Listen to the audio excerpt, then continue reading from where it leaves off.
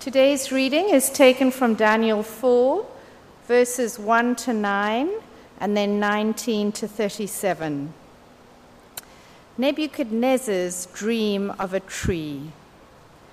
King Nebuchadnezzar, to the peoples, nations, and men of every language who live in all the world, may you prosper greatly. It is my pleasure to tell you about the miraculous signs and wonders that the Most High God has performed for me. How great are his signs! How mighty are his wonders! His kingdom is an eternal kingdom. His dominion endures from generation to generation. I, Nebuchadnezzar, was at home in my palace, contented and prosperous. I had a dream that made me afraid. As I was lying in my bed, the images and visions that passed through my mind terrified me. So I commanded that all the wise men of Babylon be brought before me to interpret the dream for me. When the magicians, enchanters, astrologers, and diviners came, I told them the dream, but they could not interpret it for me. Finally, Daniel came into my presence, and I told him the dream. He's called Belteshazzar, after the name of my God, and the spirit of the holy gods is in him.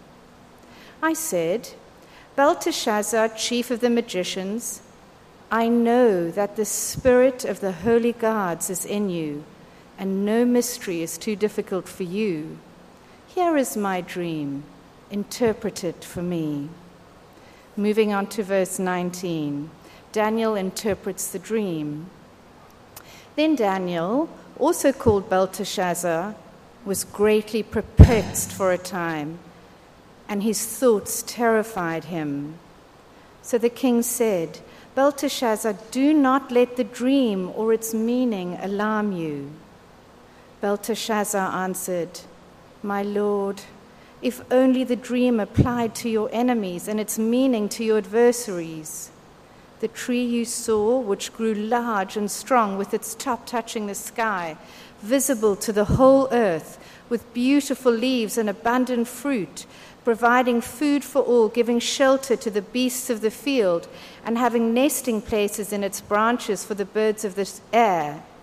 You, O king, are that tree.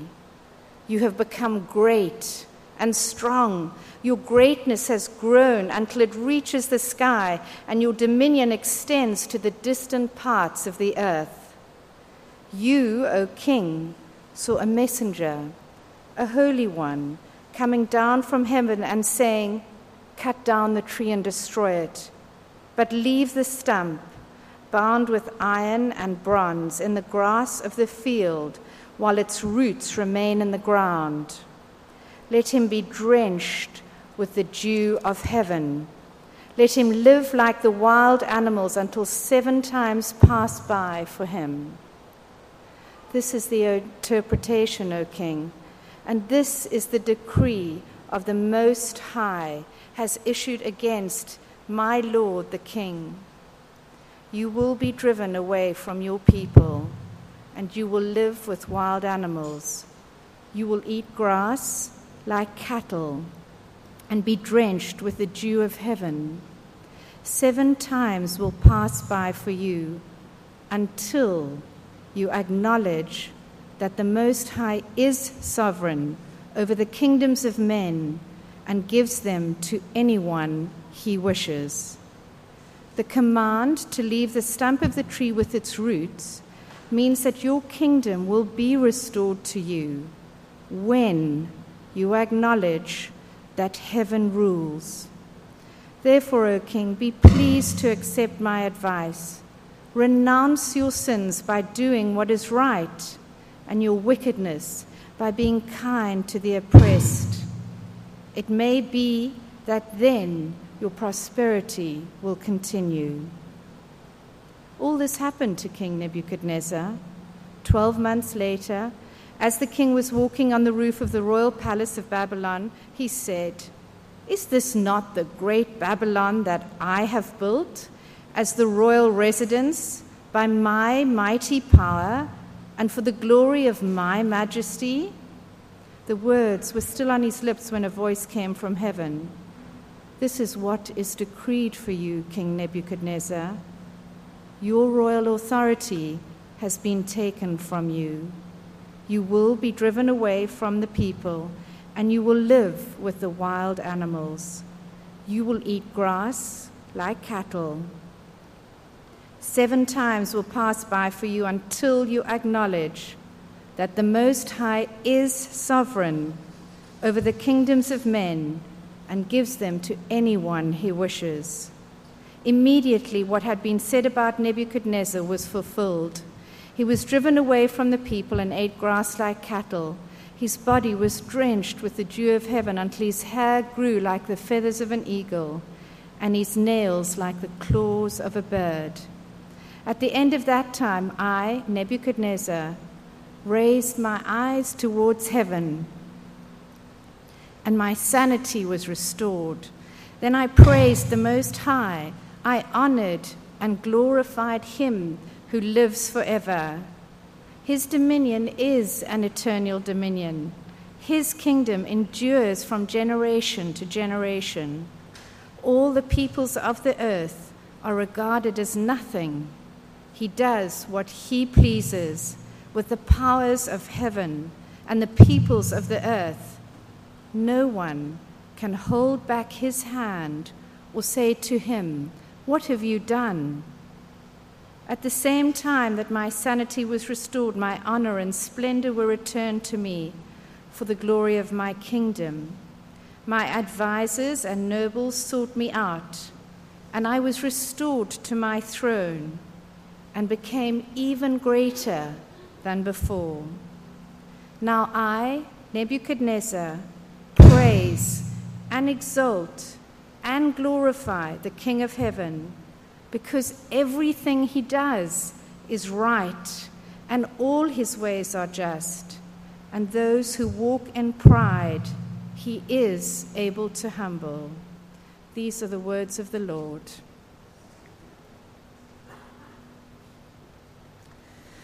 Thanks very much, Karen. If you can have your Bibles open to Daniel chapter 4 as we go through it, that would be great. And actually, we are covering Daniel chapter 5 as well, just that we don't have the time to read it all this week.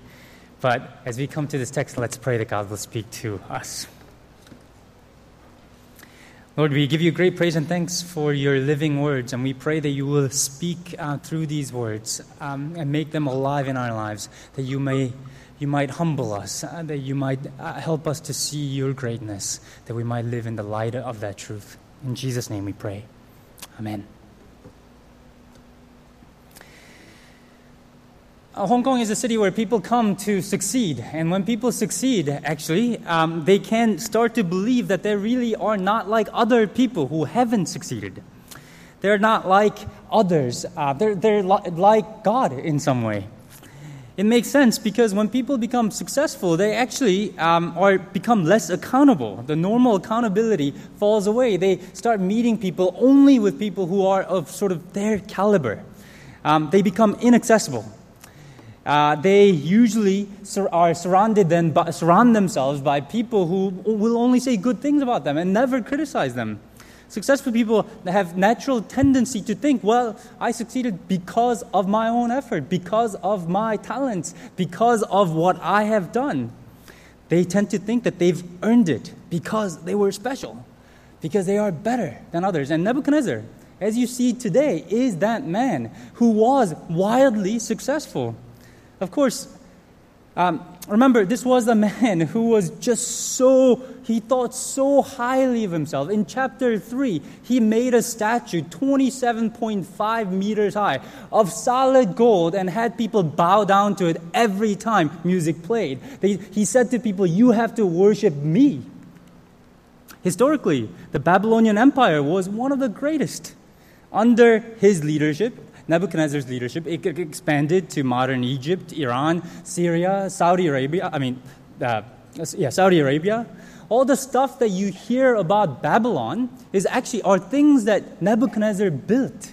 If you go to the British Museum today, actually, the gate that you see in the picture there, it's there in the British Museum, and it's written about. This is what one of the historians writes about Babylon. The palace had large courts, reception rooms, throne rooms, residence, and the famous hanging gardens, a vaulted terraced structure with an elaborate water supply for its trees, plants, and apparently built by Nebuchadnezzar for his Median queen. From the palace, he could see the city's 27-kilometer outer double wall, which he built. The palace adjoined Processional Avenue that Nebuchadnezzar had paved with limestone and decorated with lion figures emblematic of Ishtar. He thought of himself as a great man, the man of a great empire, and the center of it was him. Just take a look at the content of the dream that he had from verses 10 and on. Yes, this is a dream that God gives him, and it becomes, I think, quickly clear that actually this is a dream this is actually the way that he thought of himself. The tree was in the middle of the land, verse 10. It touched the heavens, and it was visible from all over the earth. Its trees were beautiful, its fruit abundant. It fed, actually, everything around it. Everything fed from this tree. It sheltered everything around it, too. The birds made shelter in the tree, the animals around it. But, of course, the judgment starts coming in verse 13. He also sees that judgment coming upon that tree, being cut down and living as a stump. But now, this is where we, I think, find out that Nebuchadnezzar thought that this was about him.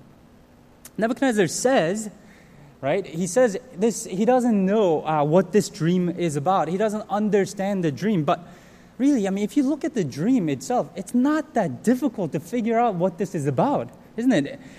I think he chose not to understand it because he identifies with the tree.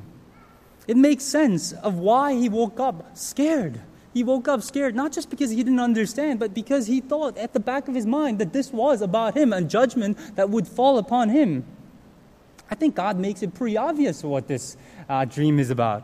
For example, verse 10 to 15, the dream describes a tree, right? But in the middle of verse 15, it switches pronoun. It's not it. It's not the tree anymore. It's a he.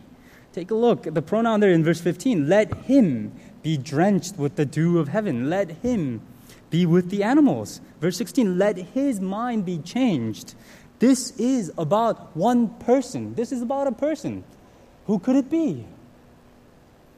The angel tells the Nebuchadnezzar the purpose of the dream as well, which is also the point of the whole text. Verse 17, the decision is announced by the messengers. The Holy One declares the verdict so that the living may know that the Most High is sovereign over all kingdoms on earth and gives them to anyone he wishes and sets them over the lowliest of people. That's the point.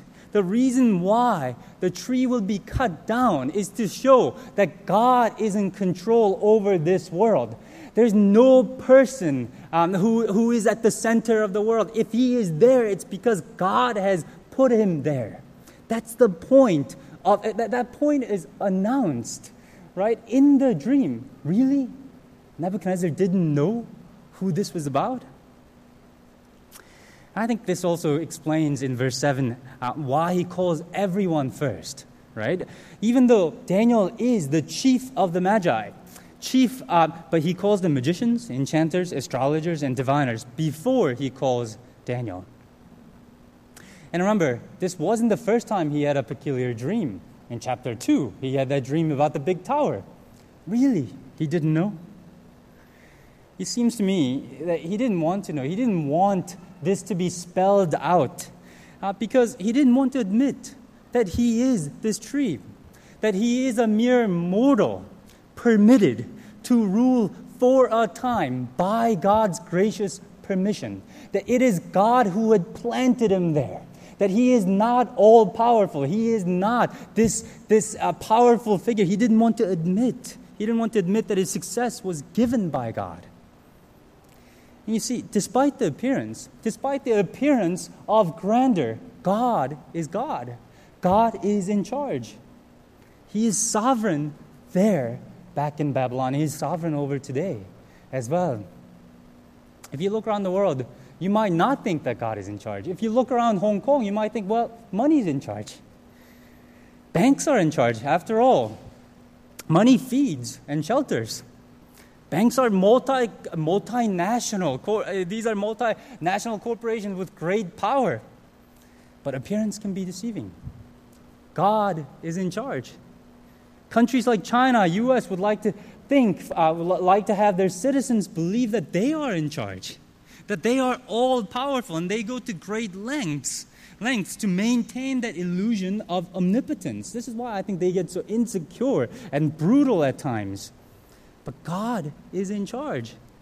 Your boss might think that he's in charge over the company, over your life. But that's not true either. God has placed him there in that workplace for a time. God is our ultimate boss. But not only that, this is the point that you have to get out of this text. You are not in charge. You are not in charge over your life. You might think that you've built your company, your practice, your life on your own. The success is something that is owed to you because somehow you are special. But no, the Most High is sovereign over all kingdoms on earth and gives them to anyone he wishes. It's God who put you in that position. And really, how much of our life do we actually control? Do we select the century in which we were born? Which country, which city, to which parents?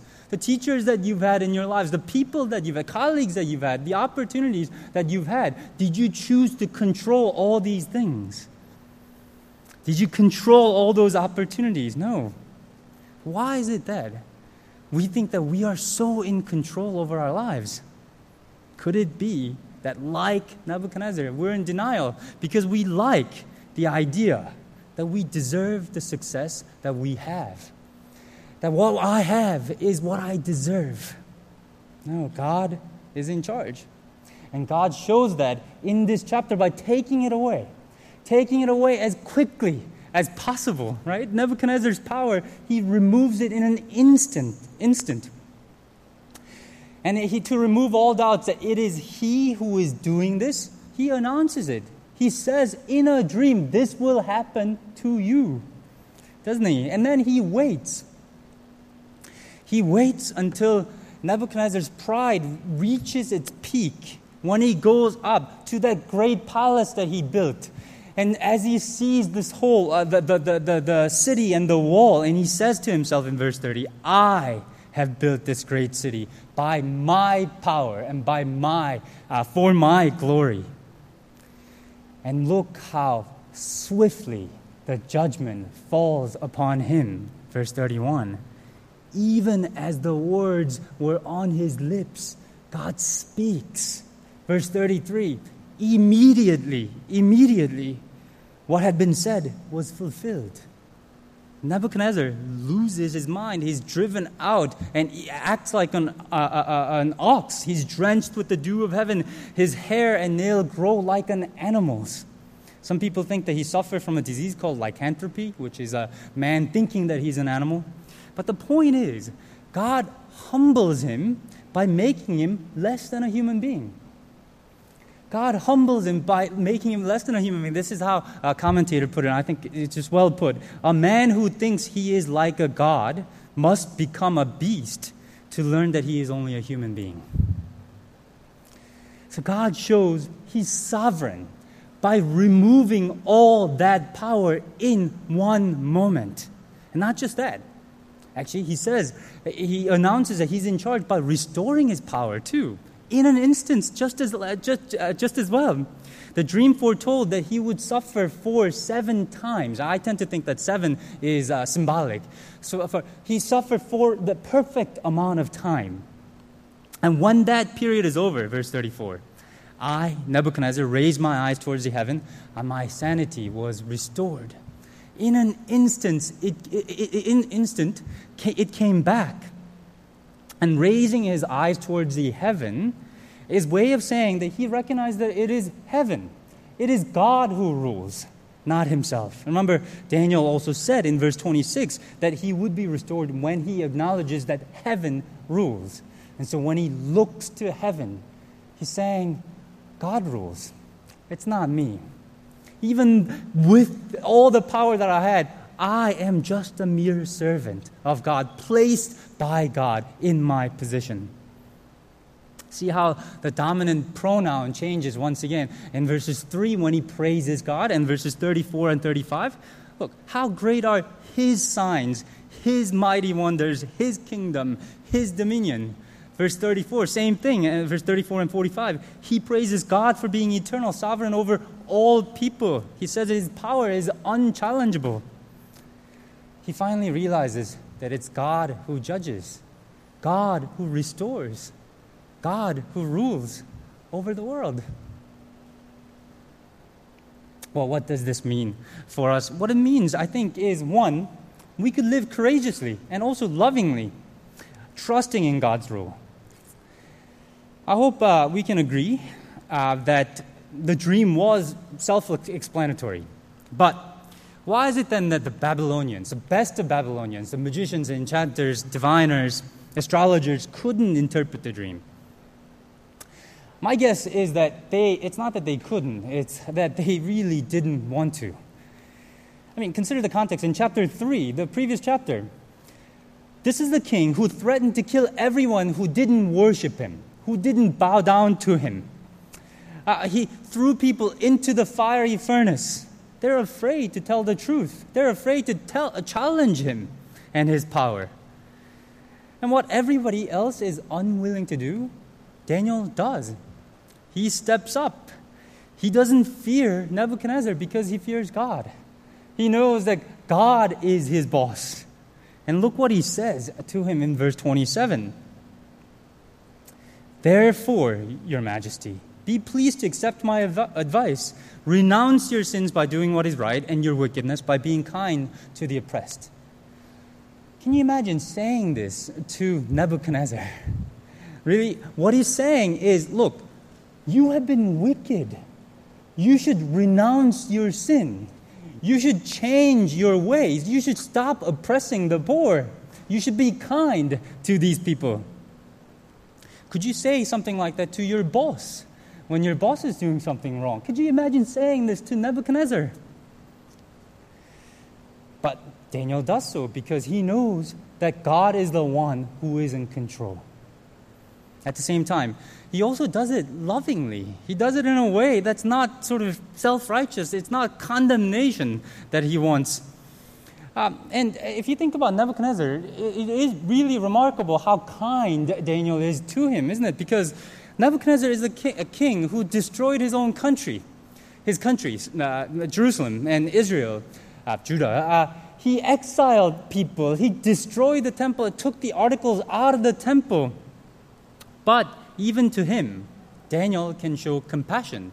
I mean, the way that he addresses the king, right? Your majesty. And it seems that he genuinely wants Nebuchadnezzar to repent. Be pleased to accept my advice. It may be that then that your prosperity may continue. Daniel can do this because he knows that Nebuchadnezzar, like him, is mere servant. That Nebuchadnezzar is somebody that God has placed in position of power to do his will, just like him. He knows that everyone is placed by God, by God's rule. You see, Christians can and should speak to power, to our bosses, to those who have authority, to governments even, because when we see injustice and wrong, because we know that their authority is delegated. That they serve this God that we serve. But when we do it humbly. We do it not from a place of self-righteousness, but from the level ground of realization that we are all servants of the same God, in charge to do His will. So there is a lesson about speaking truth to power, but the main lesson that we ought to take away from all this is obviously the lesson of humility. Humility. That is how the chapter concludes, verse 36, the very last verse. And those who walk in pride, he is able to humble. C.S. Lewis has this chapter on Mere Christianity on pride. It's just called The Great Sin. There he says, according to Christian teachers, the essential vice, the utmost evil, is pride. Unchastity, anger, greed, drunkenness, and all that are mere flea bites in comparison. It was through pride that the devil became the devil. Pride leads to every other vice. It is complete anti-God state of mind. When one is proud, he doesn't see God. He doesn't need God. He might pay lip service to him, as Nebuchadnezzar did in chapter 3. But his life didn't change at all. It was because he was so filled with himself that he thought so little of God. And in the same chapter, Lewis continues and writes this, and he might as well be writing about Nebuchadnezzar. As long as you are proud, you cannot know God. A proud man is always looking down on things and people. And of course, as long as you are looking down, you cannot see something that is above you. As long as you're looking down on people and the things around you, you cannot see the God that is above you. You cannot know God if you are proud. So let me ask, how proud are all of you? How proud are you? How do you view your success? Do you view them as God's gift to you? Or do you think that it's something that you have earned and you have earned on your own, that this is something that makes you better than other people? Do you seek to display your pedigree and your credentials as part of your identity? Like Nebuchadnezzar thought of his success as part of his identity. How do we think of our success? Do we look down on people? Of course, that's a huge sign that we are proud, feeling superior to others. But equally, how often do you feel inferior to others? There's pride there too, isn't there? Being humble means that we can lose both the sense of superiority as well as inferiority, because we are who we are. We are where we are because of God, because of God's grace. Because God has placed us in our stations of life. And being humble obviously will affect relationships around us, especially if you're in positions of power. And I know that many of you are, right? Many of you are you have people who are working for you, people who are you are administrators, teachers, professors, people. How do you treat your subordinates? Do you use your power to oppress or to serve them? Do we treat everyone with kindness and dignity? If you've been at Shatin Church for a while, this is a message that I often preach. But I think, in my defense, this is a message that the Bible often gives. In my defense, the message of the Bible is God, and we are not. And we need to live in the light of this truth. Isn't it interesting also that in this whole thing, how gracious and patient God is towards Nebuchadnezzar? You know, Nebuchadnezzar had this dream in chapter 2. God shows his power in the fiery furnace in chapter 3. Even in this chapter, God warns Nebuchadnezzar through a dream and is stricken only after a year, when his pride reaches its peak. God is gracious and compassionate, slow to anger, rich in love. But here is where it gets scary. Niels told you a few weeks back that this section of the scripture is written in chiasm, in this sort of sandwich structure. And chapter 4 is paired with chapter 5. And chapter 4 shows how God is gracious and compassionate, slow to anger, rich in mercy. But chapter 5 shows that there is a time of judgment that will come. We don't have time to go into chapter 5 in detail, so I encourage you to read it on your own. It's a great story. It's about Belshazzar. a ruler who's called the king here. He succeeds Nabonidus, and he rules over the Babylonian Empire.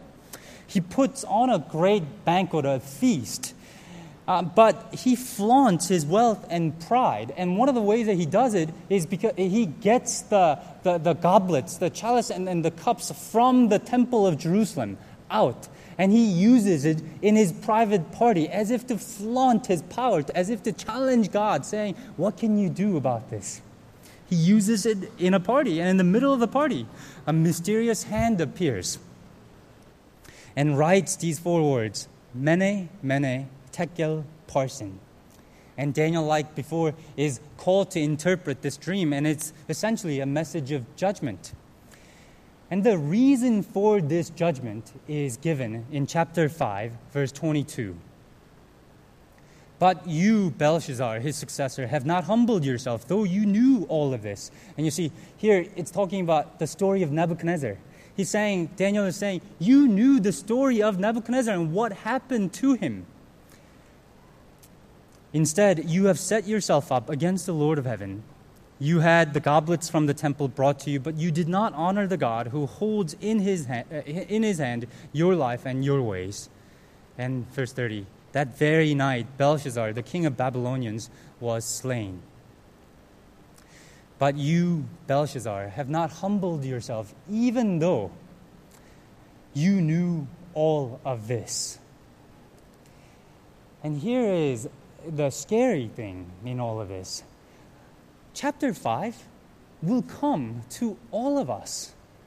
To all of us. We have the warnings here in the pages of Daniel, in the pages of the Old Testament prophets, and Jesus himself. God will judge all who are proud. And none of us will be okay by ourselves. None of us.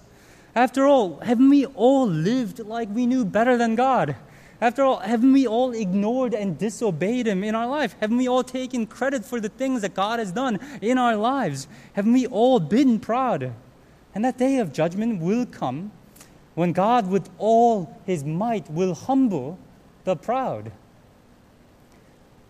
But at the same time, with that great power, God also chose to send his son Jesus. And Jesus, though in his very nature God, humbled himself and became a human being and obedient. He became obedient to death, even death upon the cross. You see, God is God. Jesus is God, but he became like Nebuchadnezzar. He became Belshazzar. He was humbled, and he was stripped.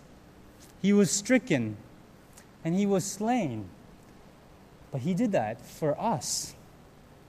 He did that so that when the day of judgment comes, we might walk in the palace that he deserved to walk in. So let me ask you, after all these warnings, after all this truth that has been proclaimed through the scripture, do you trust that God is in charge? And before that God, how could you not be humble? Let's pray.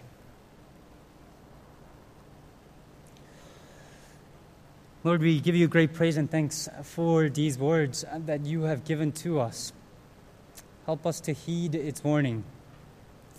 Help us to realize that we are human beings whom you have graciously given us life, whom you have given life and power and opportunities and the good things around us. And help us to trust you and you only.